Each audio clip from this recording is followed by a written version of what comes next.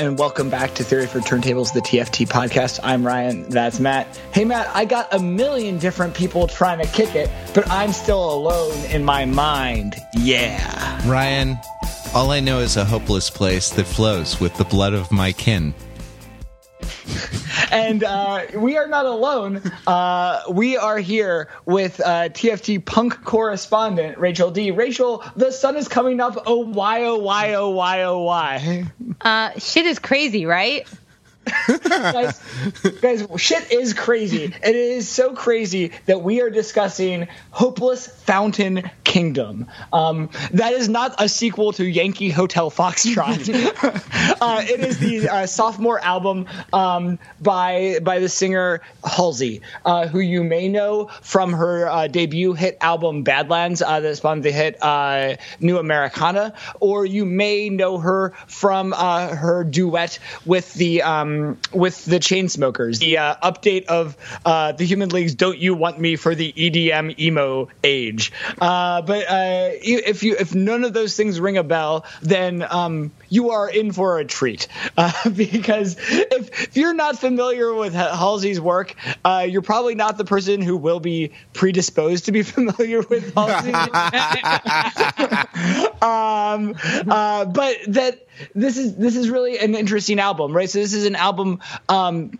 I was familiar with Halsey's prior work, and especially with, spending a lot of time in spin studios, you get familiar with the overall body of work of the Chainsmokers, and I don't mean to damn this with faint praise, but Closer, Halsey's song with the Chainsmokers, which was a huge hit last fall, is the most tolerable of the Chainsmokers songs, which is really, again, damning with faint praise, because there are a lot of absolutely intolerable thing about the Chainsmokers who have been described and welcomed the description of the Nickelback of EDM, and they really embrace that title.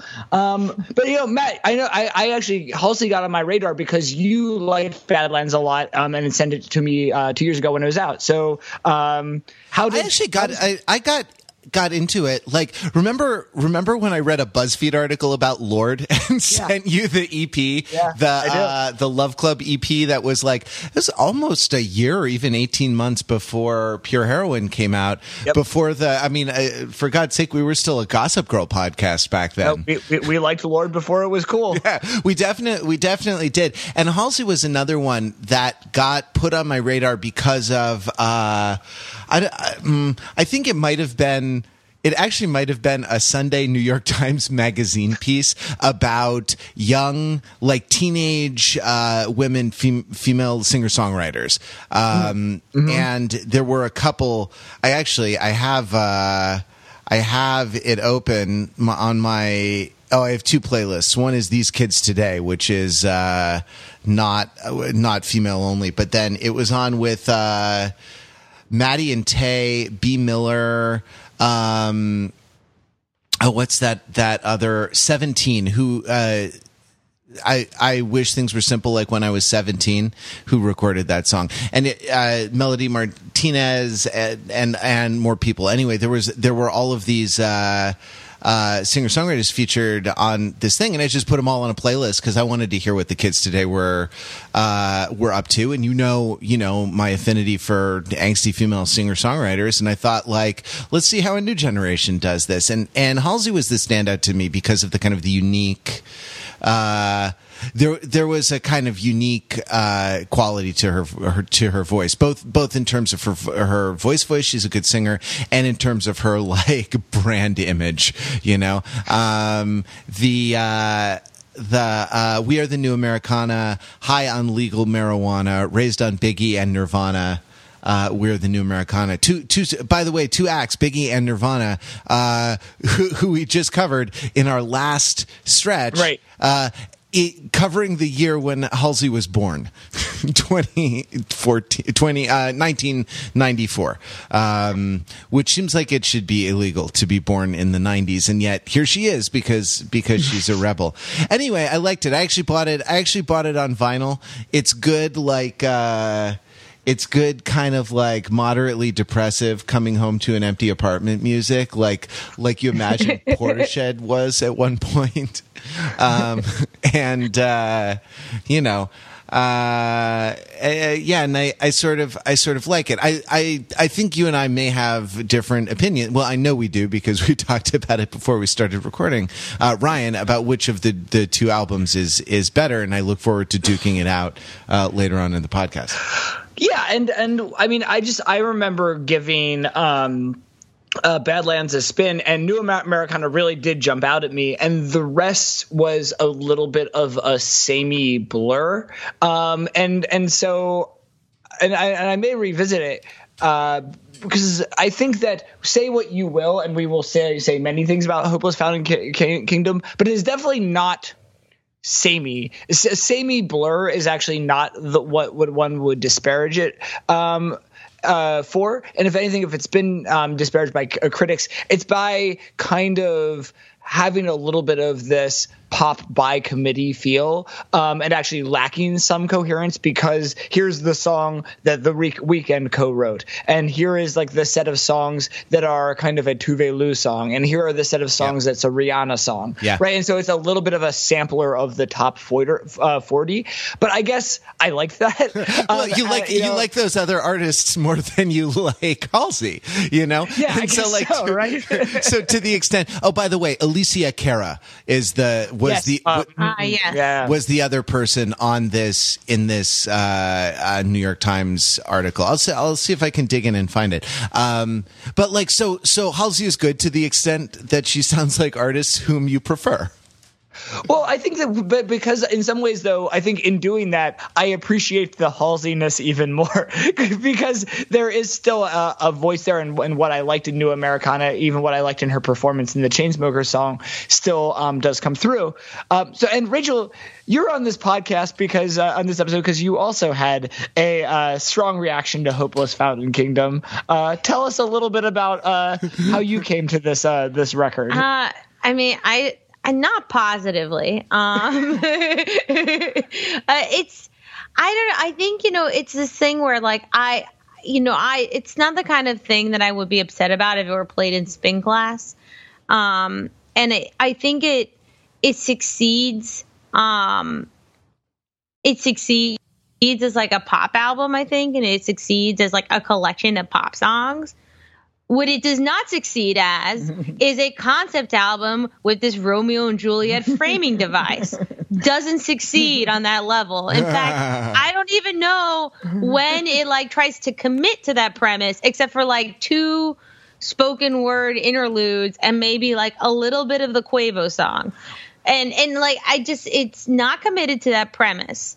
So that would be fine with me if not for the extraordinary amount of press about this premise that doesn't exist and isn't fleshed out at all. Well, I guess when it comes to Halsey, I guess it's safe to say that we are 2 households, both alike in dignity. In fair TFT where we lay our scene. And so these violent podcast delights will lead to violent podcast ends as we delve into Hopeless Fountain Kingdom. So give it a spin.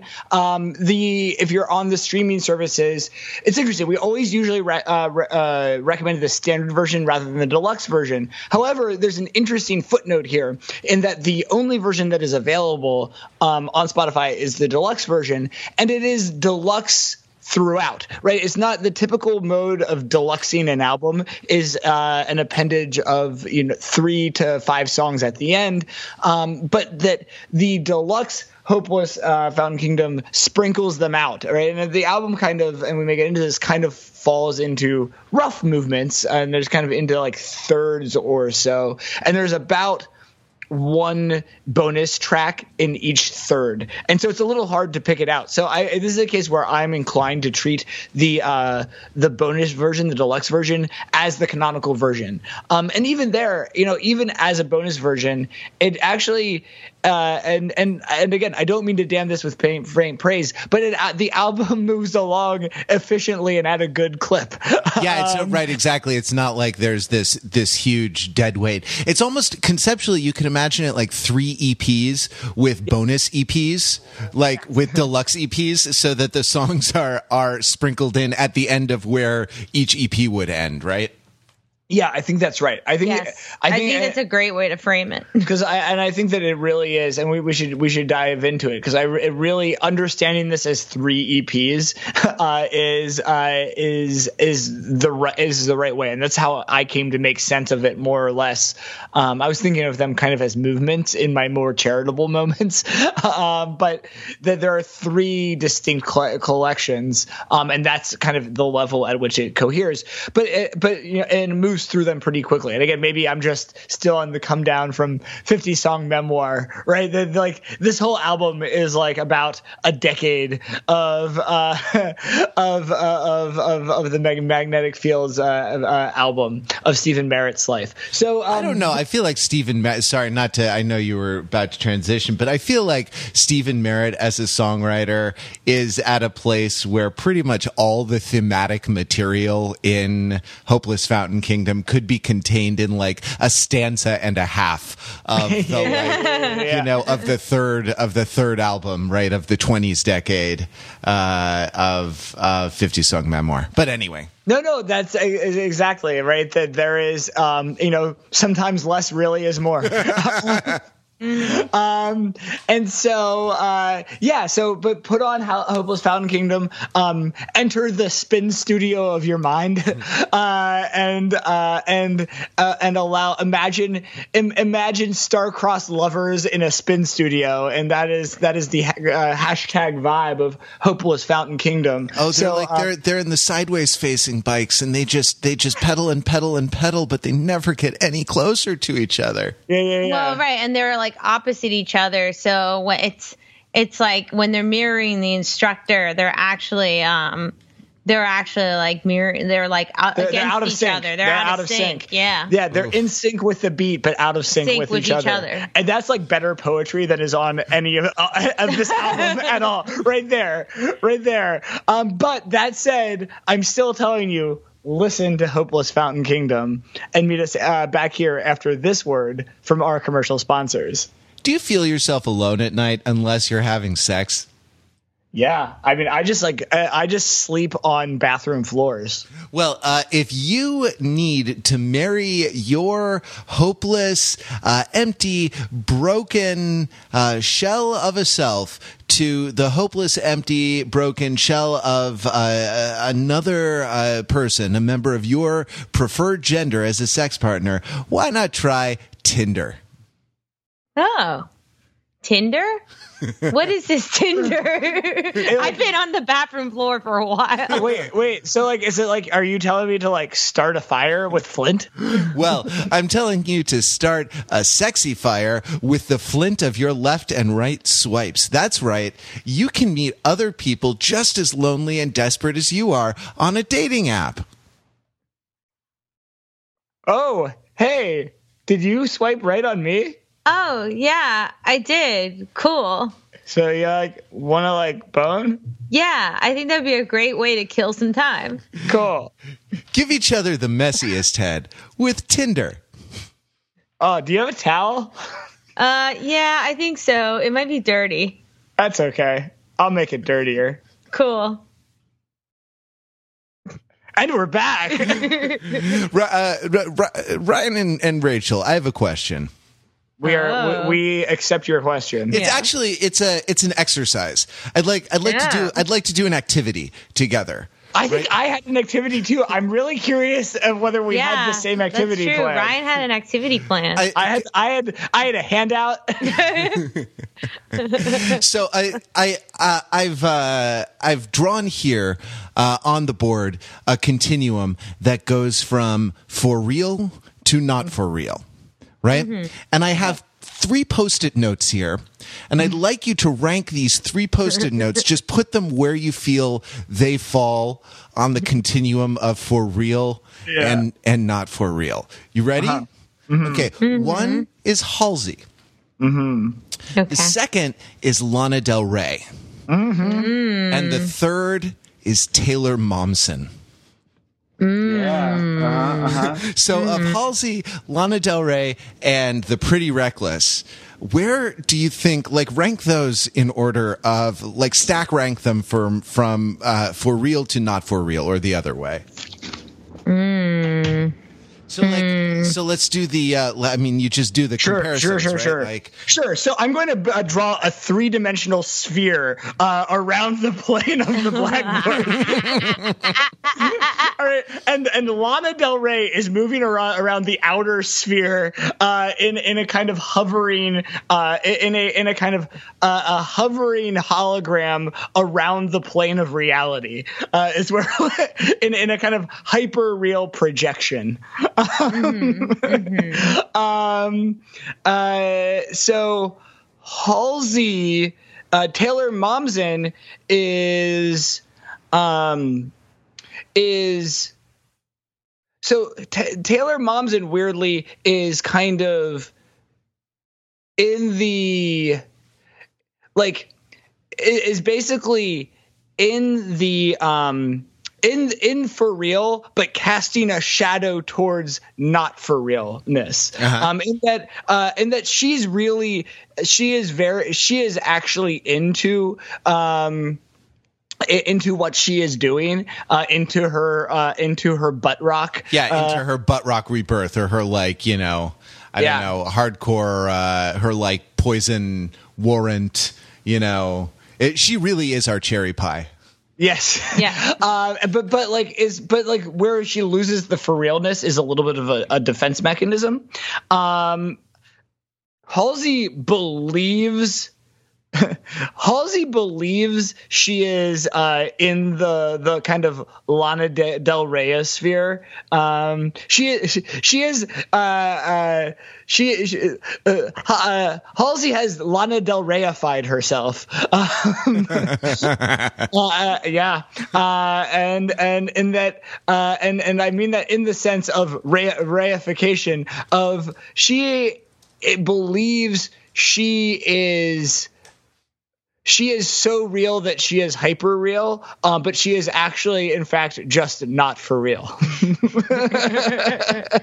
Rachel, how would you like to answer the question? It's funny. I totally agree with Taylor Momsen. I think I'm going to just stick to the linear model. Oh man, wake up, sheeple. No, I know. This is, I guess, like, this is like the disagreements in physics or something. I don't know. Yeah, I'm gonna just stick to the linear model of the universe. And I think Taylor Momsen is the most real, because I agree. I do think she believes I think she believes in what she's doing very heartily, and is very committed to what she is doing. I mean, actually, though, I think Halsey believes what she's doing too. Yeah. I think Halsey actually does believe in what she's doing. I think Lana Del Rey is the most. I think Halsey maybe is, like, the most damning thing I'm going to say is that I believe that she believes what she's doing, but she's just actually very pretentious. Well, I mean, so I think in some ways, and there's probably other ways to slice this, but it's like, it's hard to, right, that I think that we've talked about these kinds of approaches, and this isn't exactly the right application, but it's like, in some ways, in terms of assessing this, we have to kind of separate between kind of intent and outcome, right? Yeah. So it's that I think Halsey is intending to be very real. Yes, I think she's intending to be very real, I know you have an issue with how pretentious it's used, so I may have used this correctly. I think Halsey has, like, bad taste and kind of, like, not totally well developed, like, ideas of, like, self and stuff, which is okay because, like, she's very young, right? But I think it's like she sincerely believes in her, like, she sincerely believes in her perspective and worldview, which seems a little bit like kind of overblown or something, even though I do think she has lived hard lives or lived hard things. And I do think there's a certain amount of raw honesty. I do believe in her sincerity. I think Lana Del Rey is like, a complete construction of something. I don't know what Lana Del Rey is. Yeah, she's literally pretentious, right? Because she's pretending. Yes, and she's a big like pillow of lips, like singing sad songs about Cadillacs. Yeah, this is why I put her in like hyperspace. Yeah, she is in hyperspace, but she's just like something else altogether. She's like sad Cadillac song, like it's like sad songs about babies and Cadillacs and feeling depressed, and it's like this whole other like Lana Del Rey verse or something. Okay, so let me drop one more person into the mix here. Okay. What about Lorde? Yeah. Right? Because she's in this constellation. Yep. Yeah. But I think she's just better. Like, I think her music is just better conceived and executed than the rest of them. And like with this, I want to talk, because Rachel, I think you're right on about Halsey and kind of what she's trying to do in terms of like constructing some sort of epic narrative of herself, right? But like she does it. Lorde's next album is called Melodrama. Right? Yeah. And, we don't like to call our shot, but I'm sure that as soon as it's released, we'll cover it. Yeah. And we are. And I will say I'm very nervous about this. I mean, because like Lorde is more or less the reason that we are now a music podcast. Yep. Right? We discussed, we were on a long hiatus. Longtime listeners will know that we were a bit lost after Gossip Girl ended. And I think America was lost as well. Yeah, exactly. We all didn't know what to do after Gossip Girl ended. Right. I mean, some will say like the defining kind of pre and post was of the 21st century is 9/11, but I would say it's pre and post the end of Gossip Girl. And Gossip Girl does more to explain the rise of Donald Trump than really anything, and it's probably the defining thing of our adult life. Like, how do you explain the huge social change in America that was crystallized in the election of the 45th president? Yes, Barbass. Right? But so what I was going to say was, so that, I mean, I think Lorde is just as an aside in thinking about Melodrama, it's one of these albums, along with like Run the Jewels 3, that I'm the most nervous about in the run up, because it's a an artist that is like important to me, that has had a good track record so far, right? And the one thing about a impeccable track record is that it makes the breaking of that track record all the much more disappointing. And I think the thing that increases my my anxiety is that the new Bleachers album is not good. It is talk about overblown and I mean, so this is I think we may discuss that, and we may discuss it peripherally when we talk about Melodrama, because I think it will be a relevant reference text. So I think that, and this is why this dimension is the unidimensionality is difficult, because it's about, I mean, I think the way I'm talking about this is in terms of kind of basically distinguishing kind of intentional realism, or kind of Kantian realism. And again, this is playing fast and loose, but a kind of deontological realism versus the consequentialist realism, right? That I think Lorde both intends to be real and lands at a realness.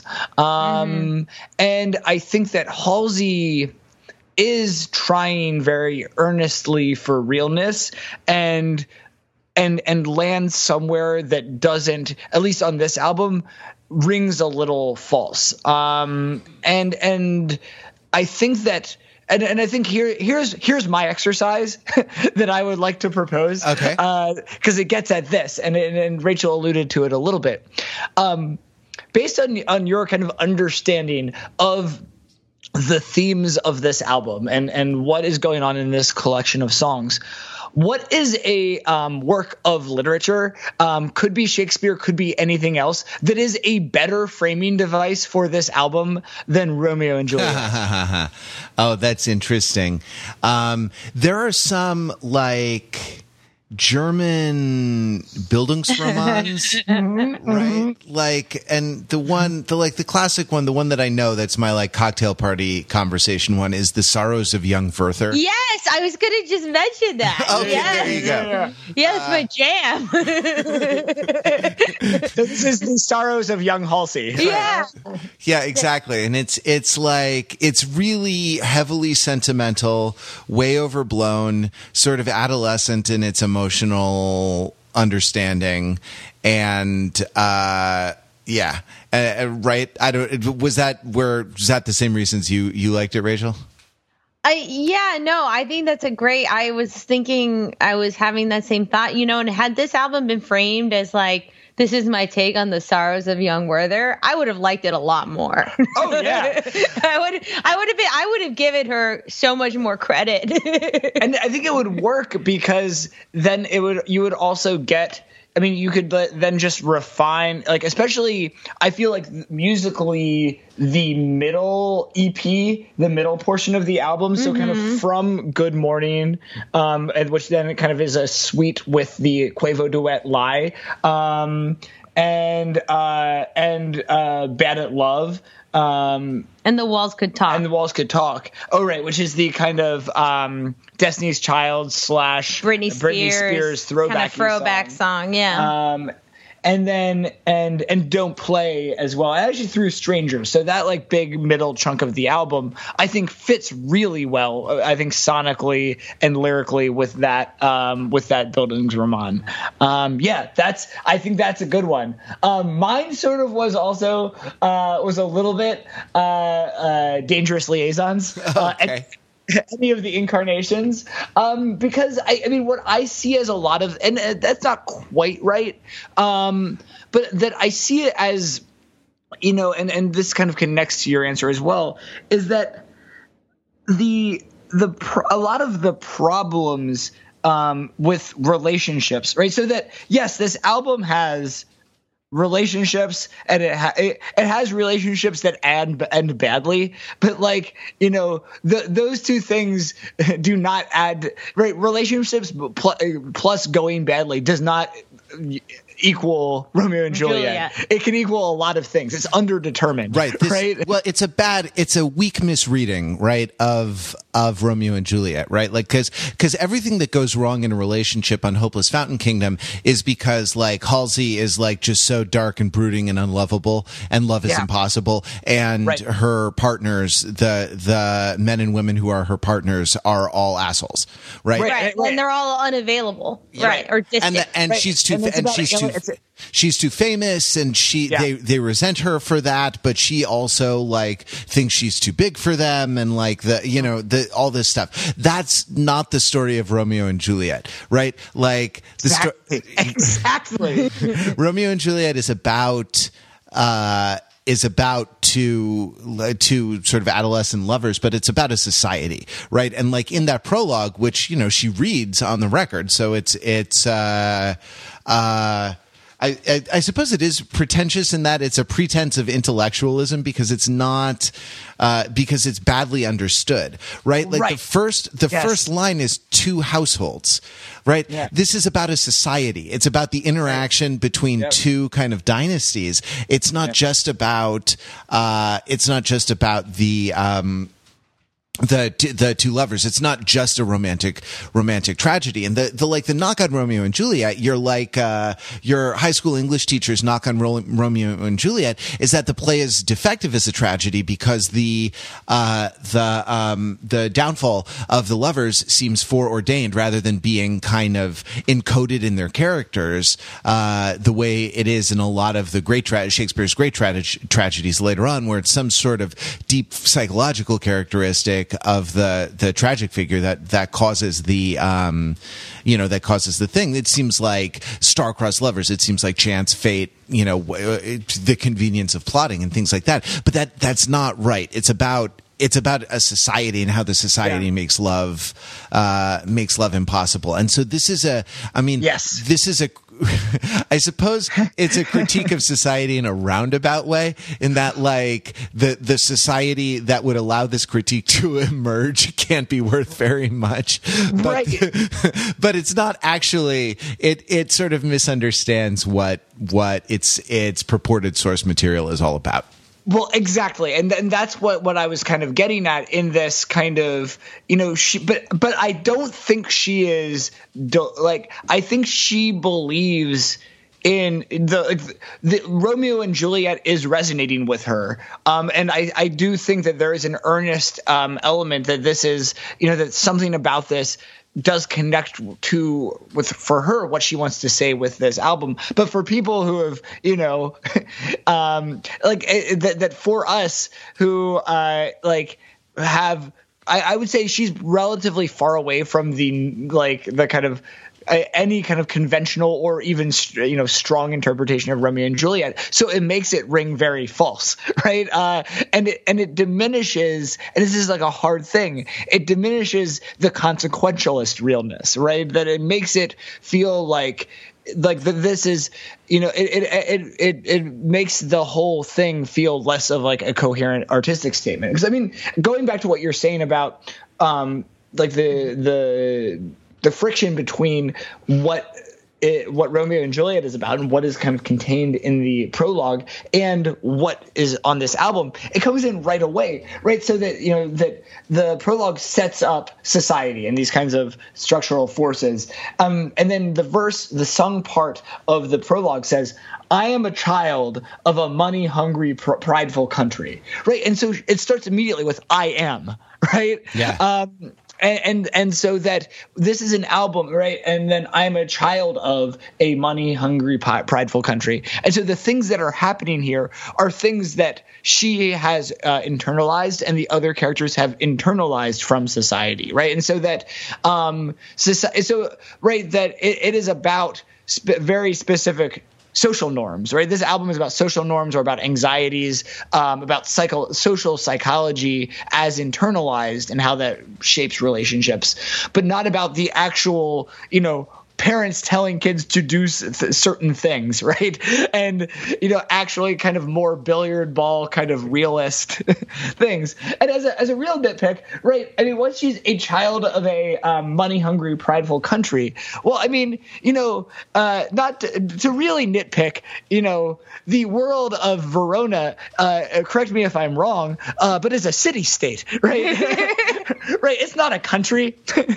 Well, I guess was country understood in quite the same way as it is today, but fair enough.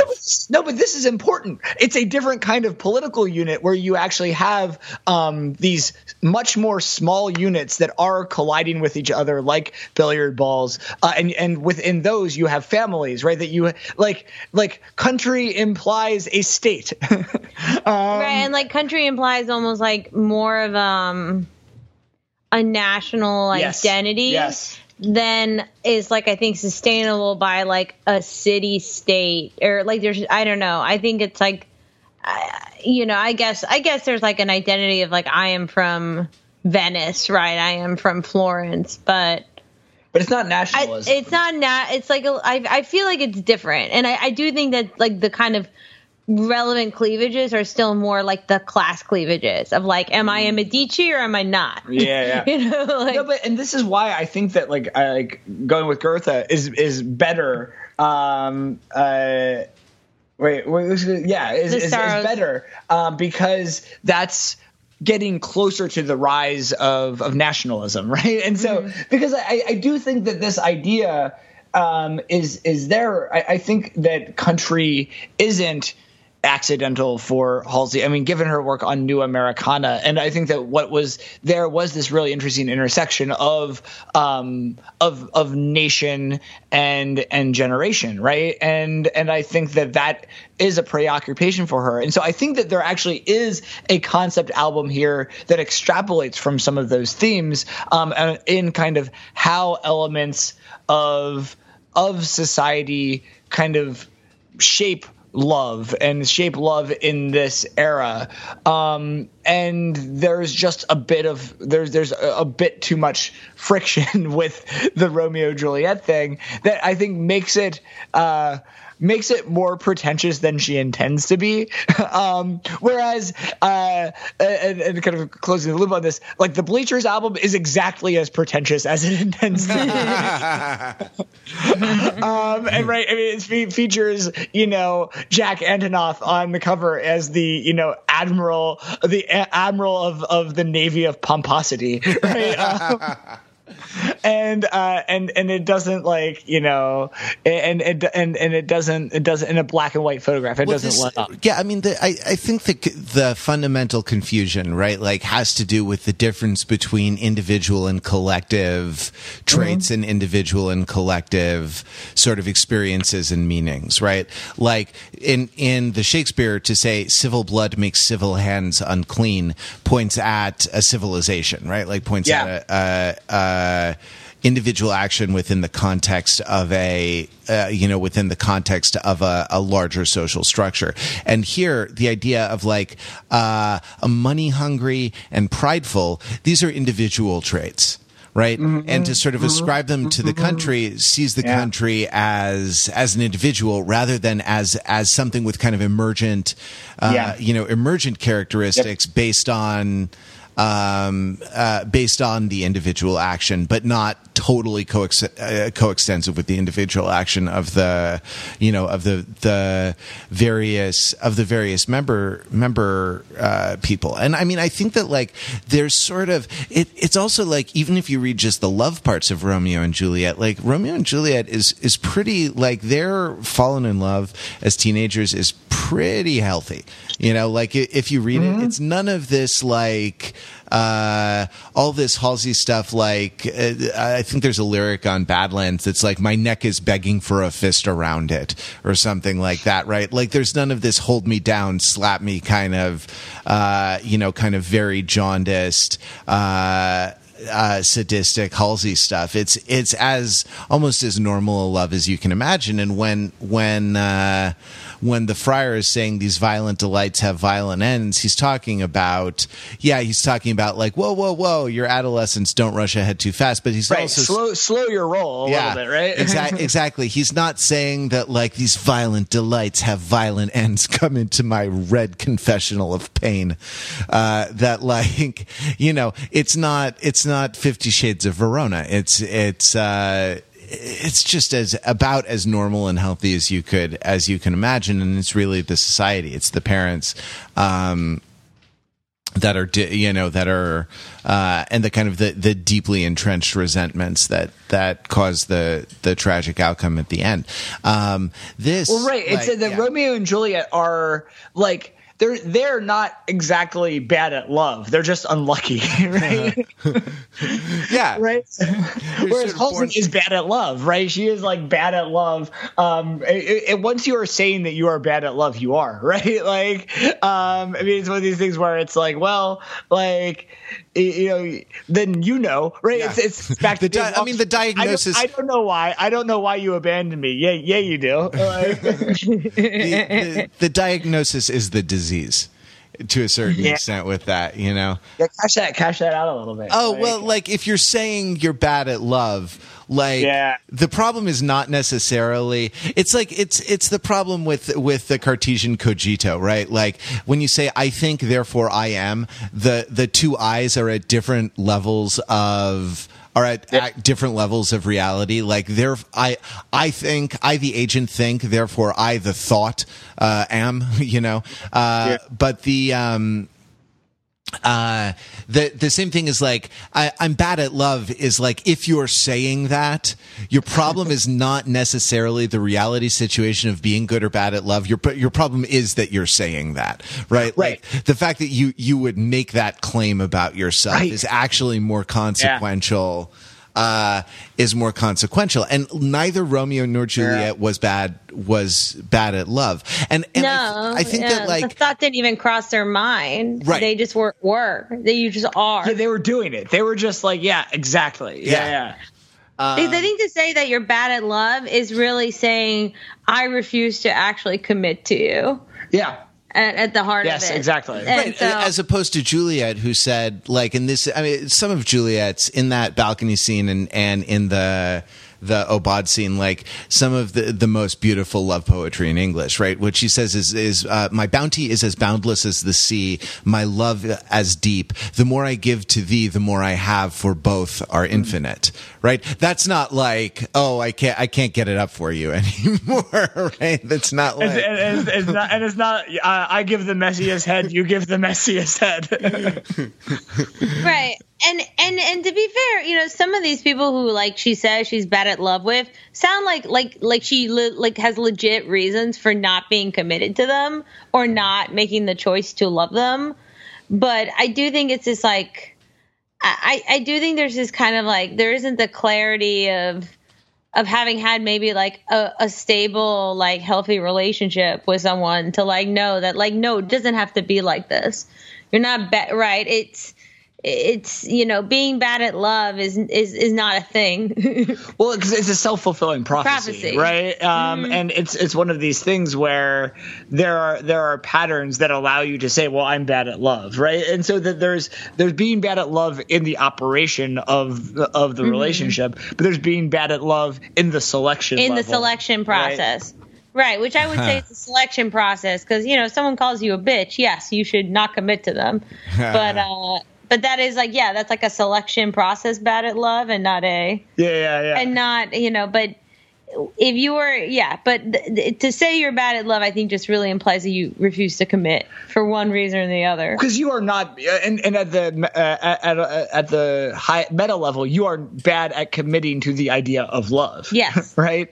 And I think that this is here throughout the album. I mean, there's a lot of like sorry is one that comes to mind in this where the chorus may as well be, it is too late now to say sorry because you did not want more than just my body. It is too late now to say sorry. Oh wait, no, sorry. She's by the way, she's opening for Justin Bieber a couple times this summer. They can play their sorry songs. I wish the Chainsmokers would go on the road with Trent Reznor and they could play their closer songs. yeah. Together. Here's the chorus. I'm sorry to my unknown lover. I'm sorry that I can't believe that anybody ever really starts to fall in love with me. Right. Exactly. Mm-hmm. Yeah. And that's the bad at love. You know, that's the bad at love. That's the bad at love thing, because like, hey, change your mind about that, right? Yeah, like, this is a sorry, not sorry, right? Yeah, exactly. And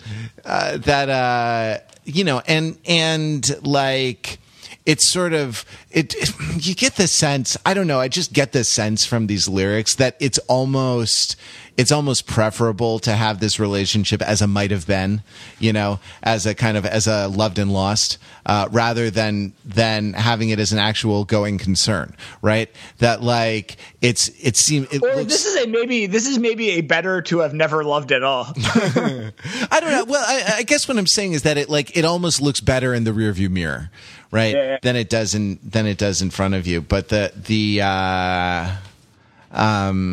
right, that like the kind of the bittersweet of like, I didn't mean to try you on, but I still know your birthday and your mother's favorite song. Right. You know, that like, I don't know. This one to me was that's the Meatloaf conjecture, right? Objects in the rearview mirror may appear closer than they are. Right. I like the and this to me this was like the Adele vibe song, you know. Because this was the piano ballad. Rachel, you have made a face. Would you like to say how you feel about this song? I mean, Adele that's like a good, or Lady Gaga and her like bad Lady Gaga. Bad Lady Gaga, yeah. It just like Joanne era Lady Gaga. Yeah. Yes. It does not fit on this album, and I think it's also like. I think it's like a hacky, pretentious, look at me, I'm an artist move. I sat down at a piano. Like when the entire album doesn't sound like that. Like if you're going to do piano, fine. But one song, I don't know. It's not even like a Laurel Canyon piano vibe or something. Right. It's not Carole King. She's not Carole Kinging it out. No, I could do that. You'd be down. I'd be down with that. You can fucks with some tapestry. Yeah. Or similarly, you could take the bones of the song. You could have a ballad, but kind of have it be more electronic washes, whether it's kind of more beach housey or more kind of like ambient ambient build, because it's not it's too late in the album for the piano to just show up. Yes. Right? Like we've established the palette here. And it's largely things that go beep and boop. I actually I checked my texts a couple times while listening to this record. Like I thought that I heard my alert noise, and it turns out it was like an aspect of the production. Yeah, that's very interesting. Right. It's right. Same. I thought I kept my alarm kept going off, but it was just some of those ambient marimba noises. If anything, where the song is placed in the album gives like more strength to the several EPs argument, because I would describe it as being sort of at the end of the first EP. Yeah, absolutely. Which is when you might say, "Hey, let me throw a piano ballad in." Right? I'm gonna end this thing with a piano ballad. Yeah. And it's and I would say that first EP is like the very like middle of the road contemporary electro pop album. Yeah. Yep. I feel like none of the songs really are like, they're not bad, they're not great, they're not really that weird. They all sound like they could be played in spin class and remixed well. And I think 100 Letters, I believe, is the single. I could be wrong, but I think that's the single that kind of fits with that MO. Yeah, and I think to me that was like the straight ahead pop EP.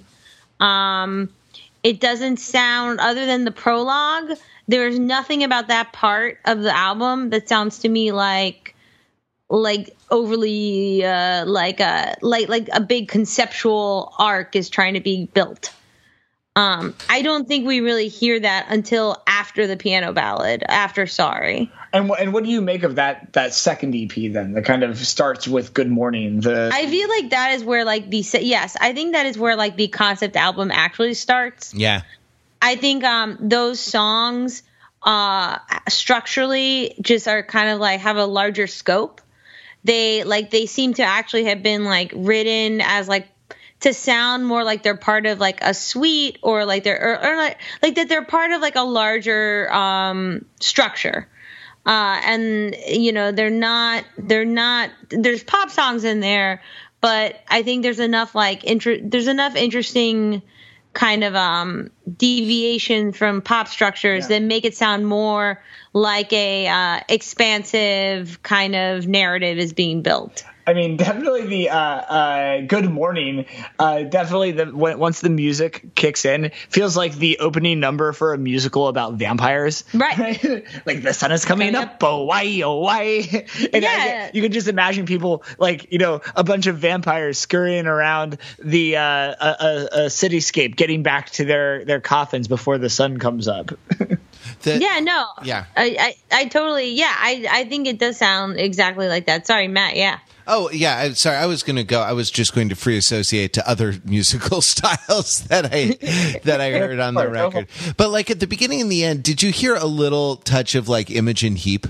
Yes. That sort of vocoder, right? Like manipulated vocals, kind of robot voice, sort of sound. I mean, I don't know. To me, that's one of the stronger, uses of that technique, and that's like 15 years ago. So, I can't. But like, well, the more recent incarnation of that is Bon Iver. Yeah, that's right. That's our shorthand in our household for that kind of thing. She's Bon Iver. She's boning the old Iver. That like there's some PBR&B on this, right? With one song that's co-written with The Weeknd, right? I think was it Eyes Closed? Eyes Closed. And if you listen to it with your eyes closed, you'd be like, oh, does The Weeknd have a cold? Yes. Yeah, I don't know. And this was the thing. This is why for me, like, even if you don't like this style, Badlands had a unity of style, like it was the product of a single voice. And this seems a little more engineered to me, and that though interesting in the songwriting, there is a consistent worldview. Just sonically, it seems like we're like aiming for a maximum number of radio formats, or we're like, it's not exactly a shotgun approach. We're targeting a specific range, like a specific domain of radio formats, and that's. It really is. Or right, it's a specific. In this day and age, it's like a specific range of curated Spotify playlists, right? Yeah. The Spotify stations. Well, yeah, exactly. We're trying to get on like Apple Beats One, and I don't know what even the. Well, there's a few. I don't know all of the major Spotify playlists. The one those Sirius XM stations, Yeah, exactly. And in Spotify land, I highly recommend if you like Halsey, I recommend checking out the Spotify station that is called Teen Party, I believe, is one. I bet some of these songs are on Teen Party. Is an aside, one that this is not on, but is one of the ones that's a regular in our household is Rap Caviar, as that is a place, and there's actually a great article somewhere about the kind of combined algorithmic, the data science and human touch that goes into curating Rap Caviar, and it kind of shows that these are the new radio formats, these kind of evolving playlists that are managed by Spotify. But I think you're right that it's a maximizing a number of those with the stipulation. It's all. I really do think about like the Spin Studio, specifically the Spin Studio that we go to, but also the Notional Spin Studio. The Notional Spin Studio.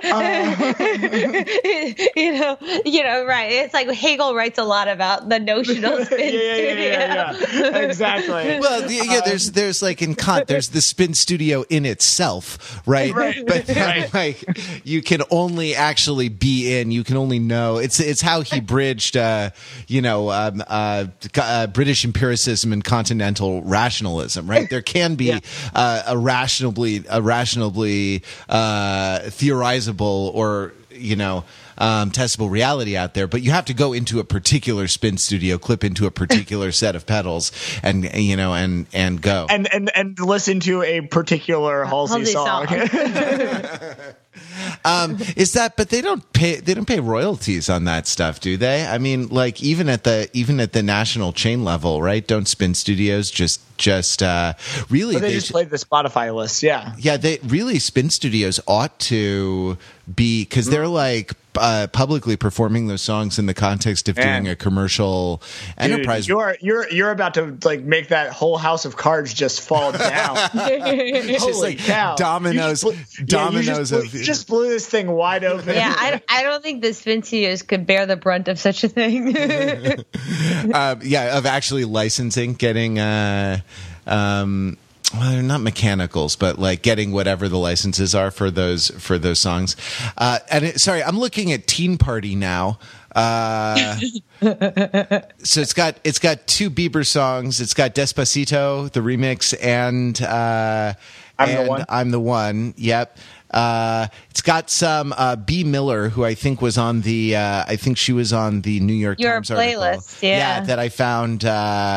I found that New York Times article, by the way. So if you want to know, who the hot young singer-songwriters were of 2015, you can definitely go do that. Harry Styles on here. Now or Never from Hopeless Fountain Kingdom. Yep. Is there any Fifth Harmony on there? There is Fifth Harmony. There, Miley Cyrus, Malibu, the new. The new like wholesome Miley Cyrus is on here. Right. There's some Chainsmokers on here. Jason Derulo. Oh, swallow. Speaking of Imogen Heap. Yeah. So speaking of Fifth Harmony, let's talk. Hold on, just 1 second. I got to follow this playlist. So a member of Fifth Harmony shows up on Strangers, right? This is the duet that comes late in the album, and this is with a member, right, of Fifth Harmony who sings the duet. Lauren, and I don't know, Lauren Joragui. Joragui. She's Cuban.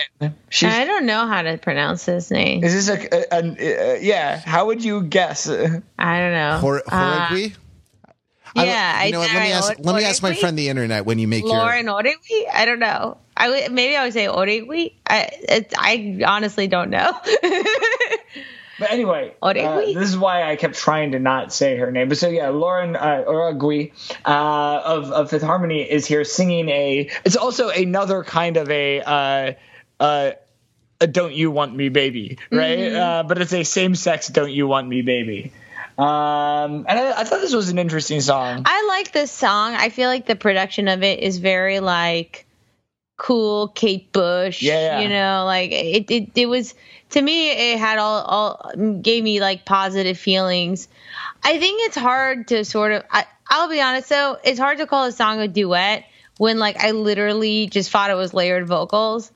But so is that two versions of the same person's voice? Yes, and so I think when you have auto-tuned people that much, it kind of loses like I think the friction of what like a duet should have.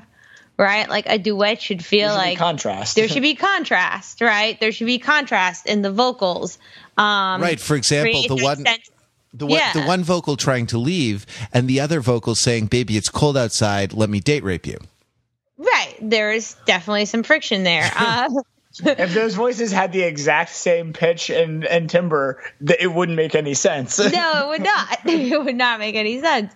And I do think there is something kind of like a missed opportunity here in that I think the vocals are just like a little too pitched to be the same way. So who's a female? We played the same exercise. Who is a better female singer to duet with Halsey on this song? I think that's I don't know. That's hard to say. I guess I don't know. I mean, who would have maximum contrast?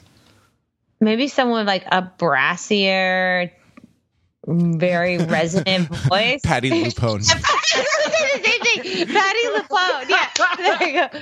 It's about an older, more experienced lover. Patti LuPone. That's an amazing. She doesn't kiss me on the mouth anymore. I can't do Patti LuPone. That was a great. But yeah, I don't know. I think it's a good question. I don't know who honestly, Lorde is very different sounding. Yeah. Lorde is different, and they're both kind of breathy, raspy singers. But like Lorde has a different. I think Halsey is more nasal than Lorde, so there would be some contrast there. Katy Perry, yes, is a little more like. And we do know that she kissed a girl. And she liked. So it's part of the Katy Perry universe. I mean, do you feel like we have to stay in the pop universe, or could we go out to like Macy Gray or someone like that? Interesting. Yeah, no, that could be interesting. Yeah, no, I think, that would make. I think that would be cool. I don't know. Yeah, I just think there needed to be more contrast. And it's possible that I'm just like, I'm not familiar enough with Lauren's voice to really know whether it has like a lot of contrast. But I just think whatever they did in the production and mixing, it flattened it. And I honestly didn't even realize it was a duet until I read that it was a duet. Same. And so I don't think that's good. I think that's a very damning thing that I had no idea this was a duet listening to it. But just sort of doing the same, like this thing, delving into the lyrics a little bit, right? The chorus is we're not lovers, we're just strangers with the same damn hunger to be touched, to be loved, to feel anything at all. And a little bit like, I don't know. If you feel that disaffected when you're 21, you probably should wait 5 years before you start dating seriously. You know, that well, this is, again, it's better to have not loved at all. Like just take a love gap year, right? Until you're ready to enroll to enroll in Love University, right? Yeah. No, I think that's right. Ain't no shame in that game, taking a love gap year and kind of figuring it out. Figuring out like how to be at home with yourself. Yeah, exactly. And then, you just want to say, Halsey. Yeah, you just want to say, Halsey, you've loved everybody, but the one person who matters most, yourself, Halsey. and she knows that because she says that in her songs, but she doesn't take a chill pill or slow her roll. Which in some ways, I guess, resonates with Romeo and Juliet. Again, it's interesting because there are parallels in this of like kind of like loose misreadings of Romeo and Juliet, right? Like, well, society has internalized these negative feelings and like has made me anxious and alienated me from other people, which makes it impossible for love to flourish. And I haven't slowed my roll, though, on that. And yet I persist and continue to love in a painful and sort of debilitating way. Yeah.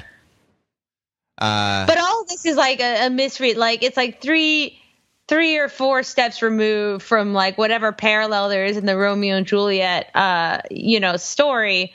Even to the point of like, in looking at the Genius notes, because Genius has so many genius ideas.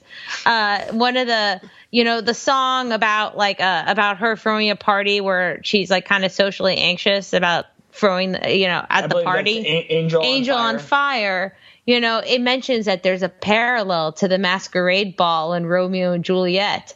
Yes, there's a parallel in that there's a party that happened. A party happened, guys. There's also a parallel to every episode of Gossip Girl. That's exactly what I was going to say. Yeah. Uh-huh. Yeah. I do really feel like this lives, like we were talking about other kind of parallels, that it's definitely the darkest version of the Gossip Girl verse. Like if Gossip Girl was only Chuck and Serena at rock bottom.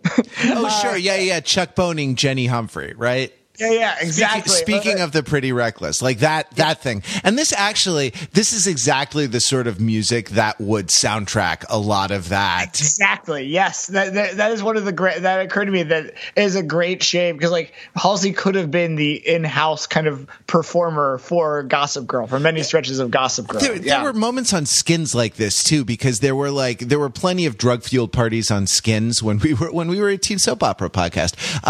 Remember those days? Remember those? What great days those were.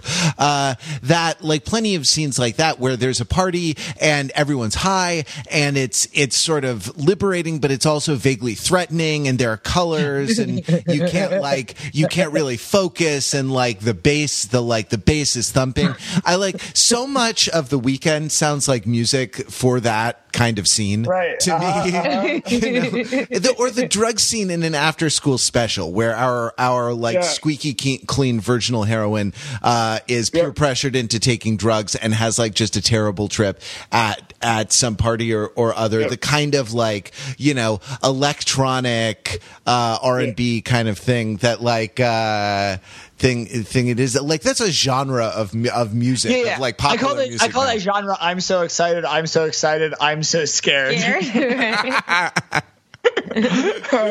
I have to confess, the only other like kind of like anti-drug thing I remember, aside from Saved by the Bell, is the like Alf special. and let me tell you, just like animated Alf, like dealing with like someone using cocaine is like enough to like make you not want to do cocaine, I guess. So we are the old Americana, raised on Alf and Saved by the Bell, and that's why we'll never totally get Halsey. We are not of her Americana. Yeah, exactly. Like of illegal marijuana, where like a nickel bag of shake would cost you, I don't know. You can get you can get like 250 milligrams of the purest CBD oil for. Never mind. Not that I know anything about that. But yes, so these are like we are from a different time than Halsey. Although ironically, I would say that Biggie and Nirvana I actually was raised on because like I was actually a child. Right, but you didn't hear it in utero. No, I didn't. Think about it. Think about it. Slow pun. And so you were ready to die. And I think that that sound means that the sound of me devolving into puns means that it's probably time to call this that it is hopeless for us here in our Fountain Kingdom. But again, if you listen to all this and have not listened to Halsey, listen to Halsey. It is because it is really an album of this moment and all of these kind of contradictions and of Halsey saying she doesn't want to be a pop star, but this will absolutely be a big pop album. And these attempts at reaching for literature and for meaning and for shock value and it hitting in unexpected ways makes this an interesting album. And it's an album that if you ever go to a spin studio or certain kinds of boutiques, you will hear. So get familiar with Helpless Fountain Kingdom. Get familiar with Halsey. This isn't the last you'll hear of her. The Chainsmokers always knock twice, so there almost certainly will be another collaboration, or maybe she'll show up on a DJ Khaled song with her new friend Quavo. But wherever Halsey pops up, whether it is in your spin studio or at an L train stop near you, just know that when she shows up, both she and you will be keeping it real.